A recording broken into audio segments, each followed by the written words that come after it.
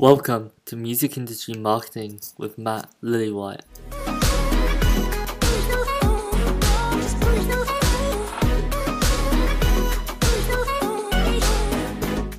So this is a question I actually get asked a lot because a lot of you want to travel, you want to make money from your music career, but the problem is that you gotta pay expensive flight costs and stuff like that, and so you have no idea how to do it. I actually also run a travel Instagram.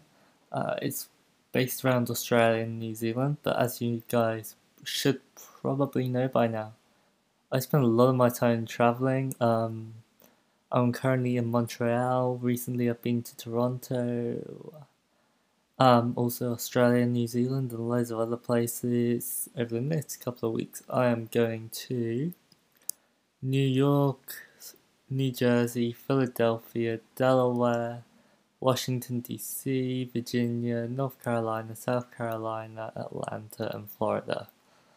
So I get to travel a little bit, so I sort of know how to find cheap flights and transport. So first of all, if you are using Google Chrome, I suggest using an incognito tab. If you are using Safari, use private browsing. It's simple because websites like Skyscanner Airlines use cookies to track your flight search history. And so if you're constantly looking for flights, they'll push the price of that flight up, causing you to panic buy, and therefore they get more profit. So by putting it in a private browser window, it just sort of stops that and you get normal prices. Also, book in the local currency. If your origin is in, I don't know, let's say Auckland and you are flying to Hawaii, but you are currently in Australia, book the flight in New Zealand dollars. It will probably be cheaper, I'm not sure why, but it just is. Also use, what do you call it? Flight scanners. Basically websites which find cheap flights for you. My favorites are Skyscanner and Kayak. And they just basically find cheap flights for you across a range of dates. You just literally put in your destination dates and they'll find the cheapest one.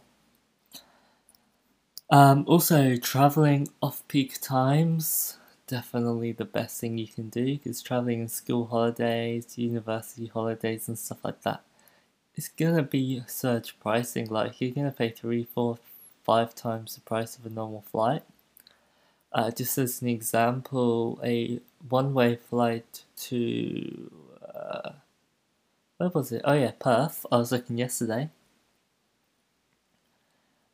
Out of school holidays, it's about £300, so that would be what?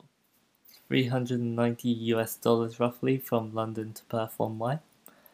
However, when you go in the middle of school holidays, you are looking easily at £800 to £900. It's ridiculous. And finally, red-eye flights are okay. But basically, if you can fly, if you're flexible with your flight times, please be flexible. Like, even if it gets in at 3 in the morning, because those flights are the ones which will be cheapest. So yeah, if you're flexible with your flight times, you get a good flight price. Anyway, really quick episode. A couple of you asked for it, so I delivered. You're welcome. And now it's time for the advert.